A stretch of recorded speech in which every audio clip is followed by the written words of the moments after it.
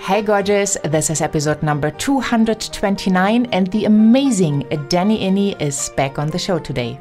Hi, this is Danny Iny and you're listening to the Heart Sells podcast with Christine Schlonsky. Enjoy!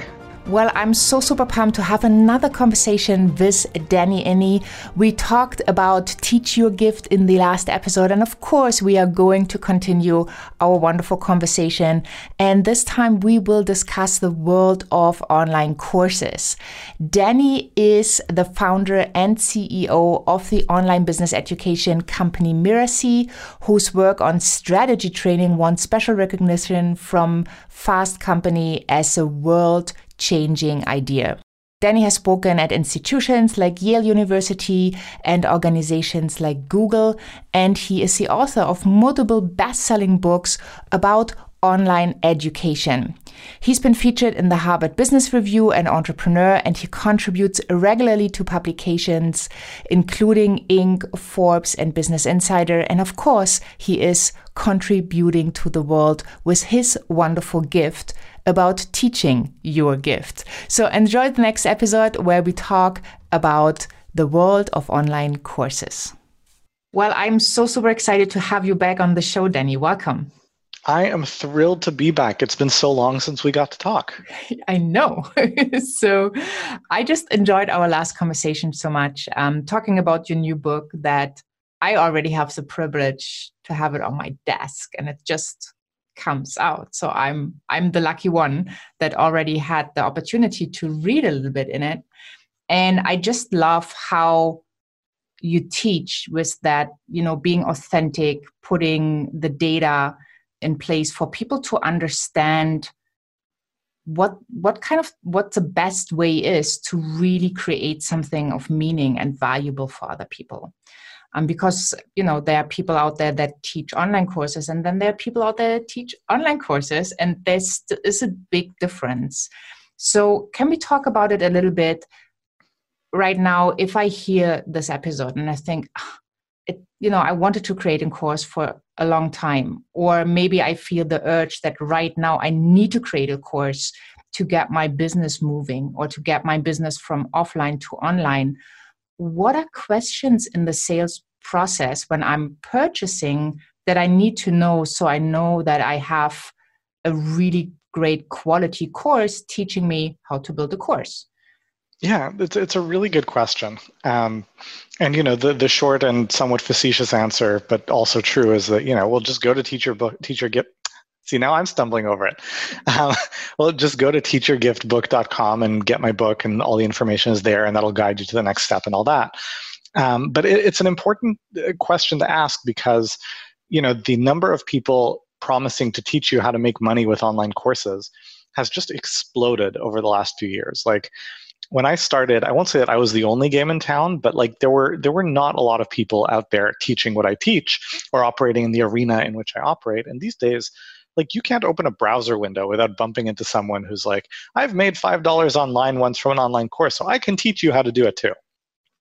And I guess this is what happens whenever an opportunity gets hot, right? You when you see a crowded marketplace, it tells you that there's a lot of demand for the market, and that's certainly the case.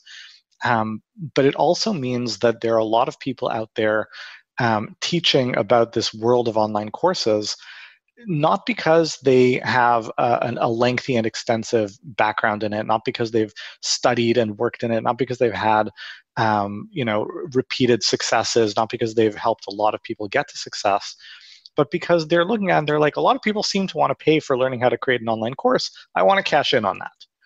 Right? And there's a very big difference between, I have created an online course and made some money once, and I'm an expert in this area. Just like, if you've put in a light bulb in your house, that doesn't make you an electrician, right? Can you put in a light bulb in somebody else's house? Maybe, sure.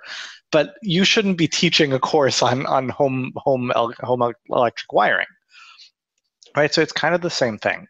So, as someone approaches the idea of okay, I've decided that an online course is something important for me in my business. I've decided that I want to explore and pursue this, and I want to do well. I want to hedge my bets. I want to get help. How do I choose from the multitude of so-called experts out there who are promising to help me do this. And you can't go by the testimonials on their website because everyone has those, right? Like, what I tell my students is that, if you have a bell curve, so there is like a 2 or 3 or 4% of students who are going to be successful no matter what. Like, it doesn't matter how much your course sucks, they will be successful because they're going to be successful anyway. And then on the other end of the bell curve, you've got 2 or 3 or 4% of students where it doesn't matter how good the course is. You could get on a plane, fly to their house, hold their hand, do the work for them. They still will not be successful. There's just nothing you can do. And this is very frustrating to dedicated teachers. But the 90% of students in the middle of that bell curve, those are the ones that you're building a course to really help. They're the ones who need your help. Now, that said, if you have a bit of an audience in the online business world and you do a launch, you get a few hundred people into your course, then there will be enough people in that top 2 or 3 or 4% that you'll have your case studies. You'll have your testimonials. So saying, oh, look, this person launched their course, and this person made lots of money. It's good to see those. But what you really want to know is how representative is that? And so you want to do a few things. You want to ask yourself, first of all, how long has this person been teaching about this space? Right? Did they just come to it? Have they launched their course once or twice, or have they been doing it for a long time? Do they have a track record of success for their students? You want to look at their methodology and ask yourself, does it make sense, right? Like, presumably the people who are listening to this, you're a smart person, right? So use your brain and ask yourself what they're saying are the steps. Does it make sense? Does it fit together in my head? You want to ask yourself, when I get to the parts that are hard, when I get stuck, and it's not if, it's when. Because anything hard to do will involve challenges sooner or later. What is the support that will be there for me? Right? Is there a coach who will work with me? Is it really a coach, or is it a help desk in somewhere in the developing world where the person barely speaks English and they don't really have the skills to support me? Right? Will there be real guidance and support? Will there be one-on-one answers to my questions, or is the quote-unquote coaching a group call with 800 people that happens twice a month? Right? What is the support that will help me get to the finish line? And what are the outcomes that they are accountable to deliver? And here I'm talking about guarantees. This is something that I think about a lot at my organization. We think about guarantees a lot. And I feel like a lot of people don't understand what guarantees are really for. They think about it from a marketing or sales perspective that, a guarantee is a tool of risk reversal. And it does have that function. But in a broader business sense, a guarantee is a tool of alignment. It's about getting your whole organization aligned around the outcomes that you're accountable to deliver. Right? When people enroll in our course building courses, we guarantee that they will successfully launch their course and make a certain amount of money, recoup their investment, etc. And I do that. Yes, it takes away risk on the part of my customers, but really the reason I do that is that everyone who works for me is crystal clear on what it is that we're accountable to deliver. Right? There's no fuzzy area there. And so, whenever I see a course that's like, we are so confident you'll be successful that if you don't like it, we'll give you your money back, right? Or if you do the work and you still don't like it, we'll give you your money back. Well, you liking it is a very low bar, right? They're counting on the fact that people will sign up, there'll be low completion rates, not everyone will go through it. Like, I want to know, what are you accountable to deliver? And that is a question that you should ask anyone that you are thinking about learning from. What are you accountable to deliver, and what kind of support and guidance and help will you put on the table to help me achieve those outcomes? Yeah, these are really great, helpful questions, and probably often overlooked because, sometimes you just get drawn into a really great sales process and it's maybe even a shiny object, and then it's so easy to say yes, but then you get stuck with whatever you bought. And I have done a couple great deals like this for myself. We all have. And then you wonder, what made you say yes? And it's just interesting to see it from the other side as a customer, not just the person who is selling it. And with your track record, I mean, it's so impressive of where you were able to take your company. It's just a really good, how do you say, like a foundation that everybody who thinks about online courses. And before we even met, I knew your name because other people were telling me, well, if you ever think about an online course, you need to talk to Danny, or you need to check out what they have. And then we got to meet, and now I read your book, and it's just, everything is just in alignment for what you just said. And I think that's really important, especially in our days, and where online is sometimes a little bit like Wild West. You can just throw something at the internet and people might buy it, but really having a clarity of what you should be asking before you sign up, I think it's really supportive for people. Mm-hmm. So tell us. Here's the biggest challenge. The biggest challenge is that it's very easy on the internet to make claims, right? And smart marketers know exactly what people want, because marketing is essentially an exercise in empathy. It's an exercise in understanding what's in somebody's heart and mind that they're thinking about. So if you understand that and you can speak to that, you can promise them exactly what they want. The challenge is that you can make promises that are not backed up by anything in the online world, and that's why you want to look at kind of what's in the fine print, what is going to go under the hood. But that's what makes sales. If you do it well, it's not hard, because you're promising people exactly what they want. Yeah, exactly. Yeah, and it's always two people who come to an agreement. So if the marketer promised this one thing, it's obviously the obligation of the person buying to really check what they are getting themselves into.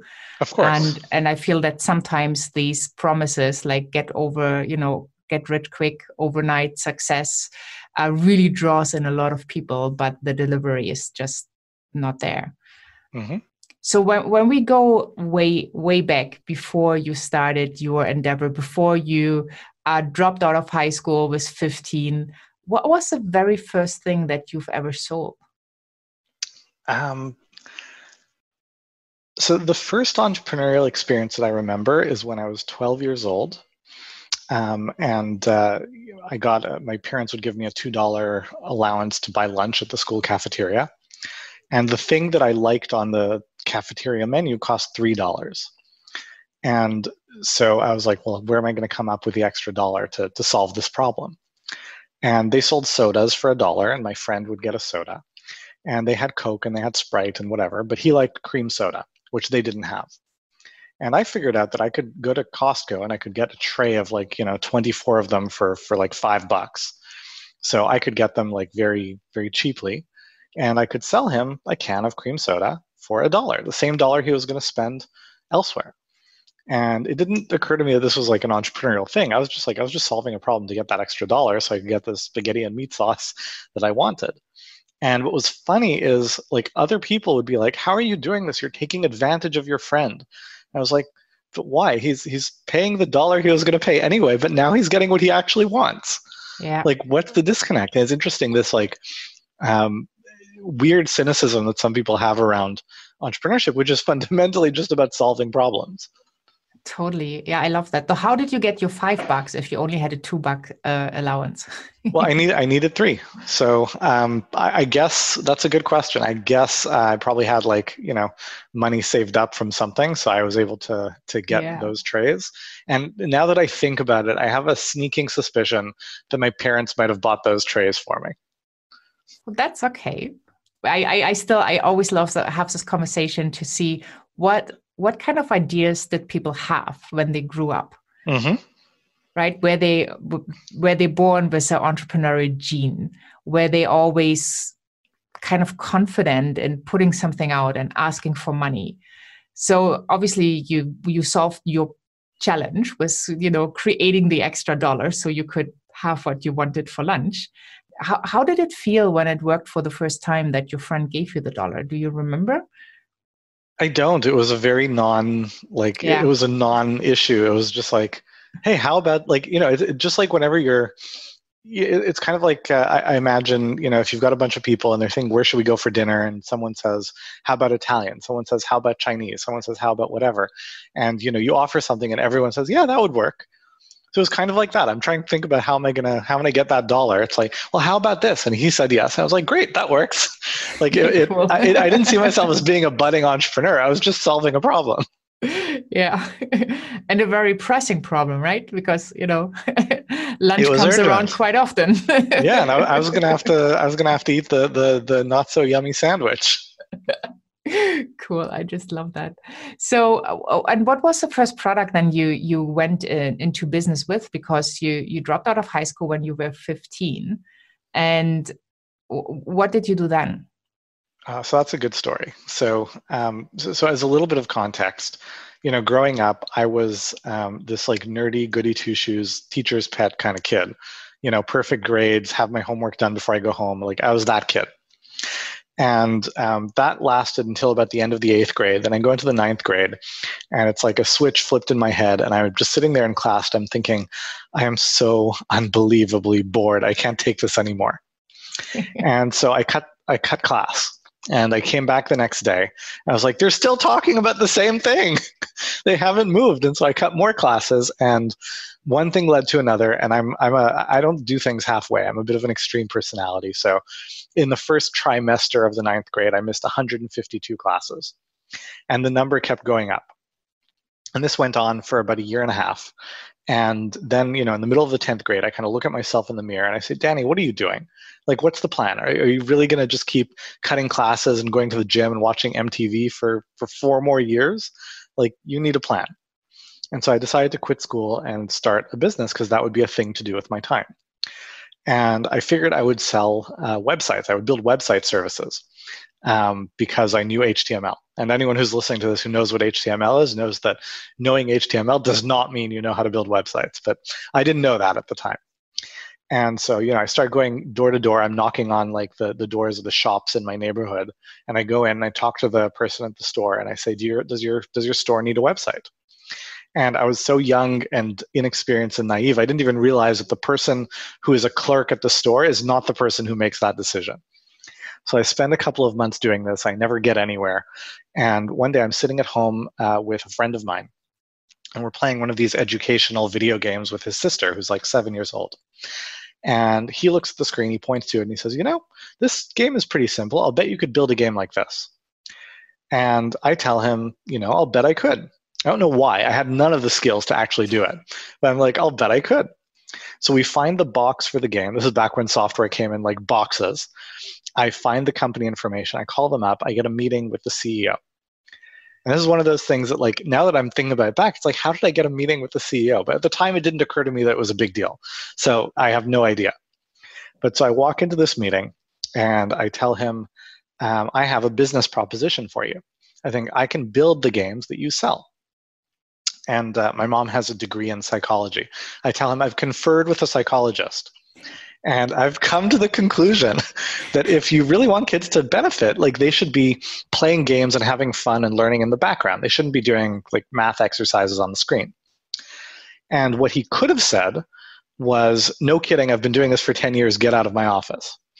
But instead of that, he opens a drawer, he pulls out a document, he goes foof, he blows on it, and this cloud of dust flies off it. And he says, this is a script that I wrote for a game 8 years ago. How about if you build it and we'll sell it? And I tell him, absolutely, that sounds great. And he asks me, what are you going to build it in? And I had no technical skills whatsoever, but I had a friend who knew Visual Basic, so I thought maybe he'd teach me. So I tell him, I'm going to build it in Visual Basic. And he says, isn't that like reinventing the wheel? Why don't you build it in Director? So I say to him, look, if we're going to be working together, of course I need to adapt to your business practices. So I will build it in Director. So we shake hands, I leave his office, I go home, I open up my computer and I type into Google, which was brand new, I type in, what is Director? And so the first thing that I sold that I made money doing was in parallel with building this game, I did like contract development work for this educational technology company. What a great story. So fun. And I mean, just thinking back, like, everybody probably remembers when they were 15, 16, like that comes with a lot of insecurity. I mean, that's a typical age where you're figuring out things, and you took action, pretty cool action, and you succeeded, right? And that's an amazing story. Thank you for sharing. Well, thank you for asking. It's funny because it is an age where there's a lot of, discomfort and insecurity, but it's also an age where there's a lot of like naivete and obliviousness. Yes. So like now in hindsight, I'm like, there are a bunch of things in this story which is like, wow, it's impressive that I did that. But none of it felt impressive at the time. It was just like the logical next step. Of course, that's what I would do next. Yeah, totally. And I remember when I started my job in high ticket event sales over the phone, I was told that I had to talk to the decision maker.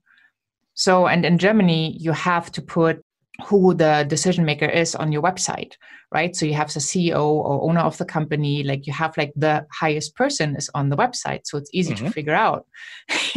So I remember that for the first product or the second product I sold, I called at Siemens, the CEO. And obviously they didn't put me through, but I got to talk to another like person that was really high up the ladder.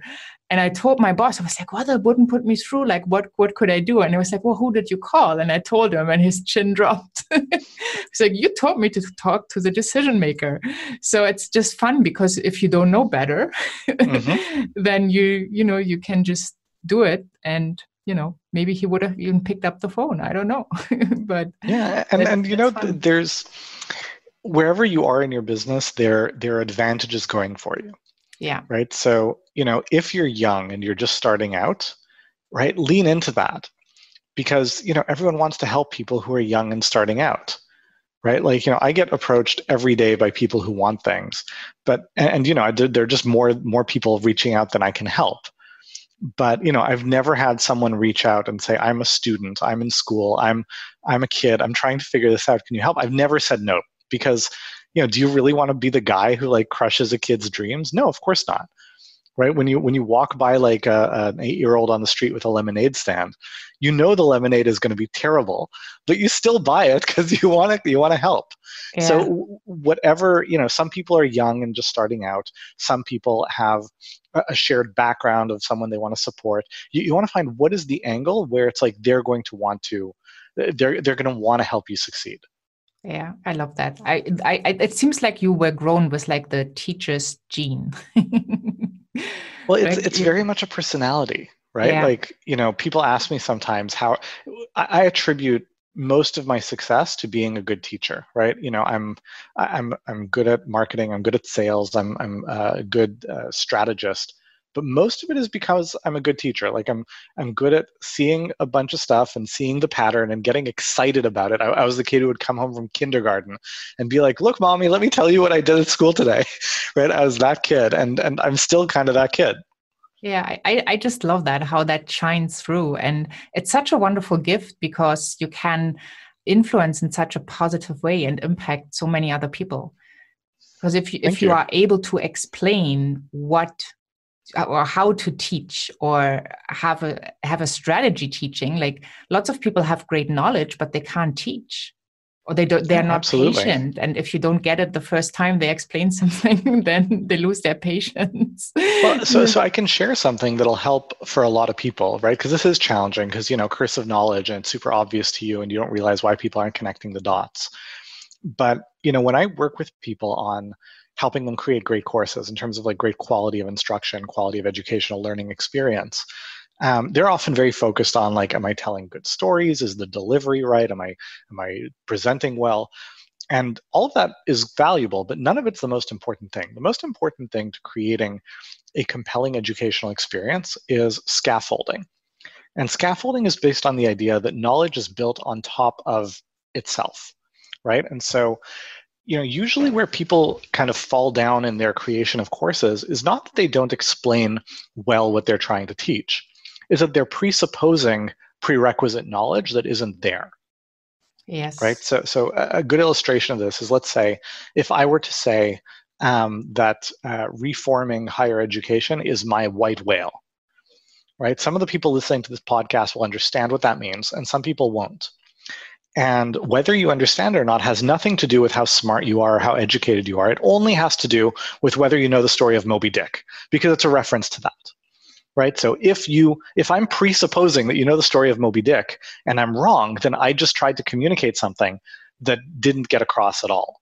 So when you think about this is what I'm going to teach, ask yourself, in order for them to understand this, what do they need to know, understand, and believe? And then ask yourself, is it reasonable for me to assume that every person that I'm teaching actually knows and understands and believes those things? Or do I need to speak to them first? Yeah, this is such a valuable advice. I run into that quite often, where I'm amazed at how basic I need to start in explaining something. Because often I think like, well, I just assume that they know, but they don't, which is obviously not a good start. Yeah, and it's hard because it's obvious to us. Like you as the expert, of course it's obvious to you. If it wasn't obvious to you, you wouldn't be the expert. Yeah, good point. Yeah, but I have to remind myself on a regular basis that I just need to, turn it down a little bit and get to the fundamental first, to the basics, so that when we are on the same page, then we can start building. Otherwise, you're going to lose your listener or your student to confusion. Yep. So, awesome. And you've written it down so beautifully in your new book, Teach Your Gift, and people can have a look at teachyourgift.com, where you also will have like great promotional. Yep. Actually, teachyourgiftbook.com. teachyourgiftbook.com. We don't want to forget that. I'm going to make sure I put it in the show notes. So it's just awesome. One click away. And so is there anything you would love to leave us with? I just leave everyone listening to this with, I want to encourage you to think about what is the gift that you have that is valuable to teach to others, because, as we alluded to in our previous conversation, this is a very special moment in history, right? Everyone is working online all of a sudden. Everyone's looking online for how do they do things that they formerly had to do in person. And this is just an opportunity where they're looking for you to teach what you have to teach to help them learn and grow. And it's also an opportunity for you to kind of jump in on that opportunity and create something really meaningful for yourself. So just now is the time. Yeah, I love how you looked at opportunity, not at obstacles, right? There's so many opportunities right now, possibilities that you can create with the right mindset and by doing the work. It's really an interesting and beautiful time, because now you get to do things that you probably didn't do before. You're kind of forced in a nice way. And that doesn't take away from the real tragedy of what's going on in the world. I mean, it's a very hard time for a lot of people. Definitely. But, we need to feel those feelings, but then we need to move towards productive action. Yes. And the reality is that if you look at crisis throughout history, right, in times of crisis, fortunes are made and fortunes are lost. But fortunes don't usually stay the way they are, right? So nobody gets the privilege of being able to say, I'm just going to sit this out. I'm just going to wait for this to pass and then go back to regular life, right? You kind of have to choose. Are you going to let this crisis happen to you, right, in terms of all the knock-on effects and impacts, or am I going to be proactive and think about how I adapt and evolve? And I don't mean that to sound callous. Like, a lot of people are affected by circumstances dramatically beyond their control, and they're in need of help.